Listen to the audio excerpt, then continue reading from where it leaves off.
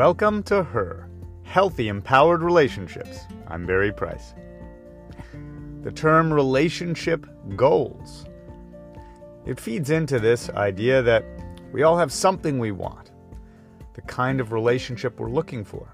Whether you're single or in one, what is this relationship that we want? What are our relationship goals? Well, let's get a little clearer today, but I want to teach you the right way to do this. Too often, we're obsessed with outcomes and the way we want things to look. And that's when we get attached, stressed, and anxious. We're trying to control the uncontrollable. If you're single and your relationship goal is about getting a great guy, then there's stress and pressure and anxiety around the idea of where do I find him? Or what if he doesn't ask me out? Or what if the date doesn't go well? Or he doesn't choose me? We don't have control over the other person showing up or selecting us. So to have a relationship goal where the outcome is related to something we have no control over directly can feel really disempowering. Instead, we focus on the relationship goal of how we show up. Not the outcome, but the process and who we are. The relationship goal, if you're single, becomes, I'm going to be more confident when I'm out around people. The relationship goal becomes, I'm going to be more available to be someone who meets people and is met by people, including men. The relationship goal may be, I'm going to get better at flirting because I've forgotten how because I've been married so long before I got divorced.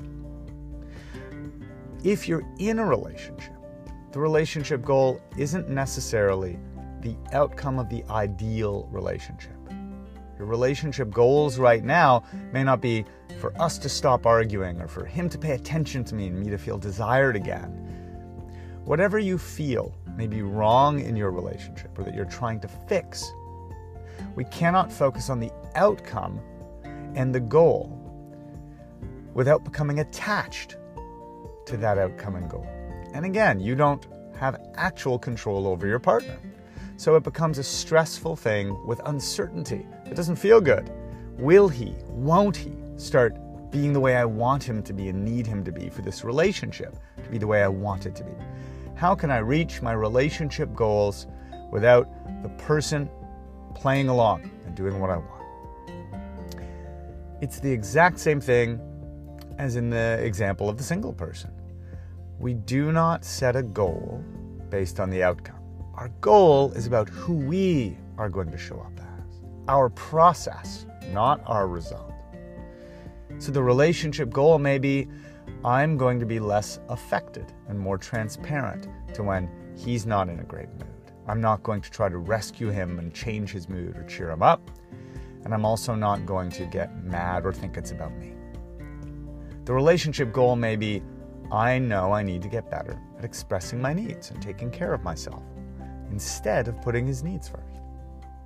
The relationship goal might be, I'm going to learn to set boundaries or have more fun and be a more fun person again, or feel desirable and attractive. When I start coaching any client, one of the first things we do is goal setting. But the goals aren't about getting a man or a guy to do something or be something. It's about you deciding how you want to show up and who you want to be. Those are the relationship goals you have full control over. Those are the relationship goals that we need to focus on, because those are empowered. So ask yourself today, what is a relationship goal for you? Whether you're single or in a relationship right now or recovering from one, what is a goal for yourself in terms of who you want to show up as?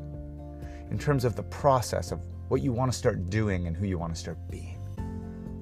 Because that's the key to you really reaching relationship goals and having a healthy, empowered relationship. Much love. Please share this with somebody that it would help.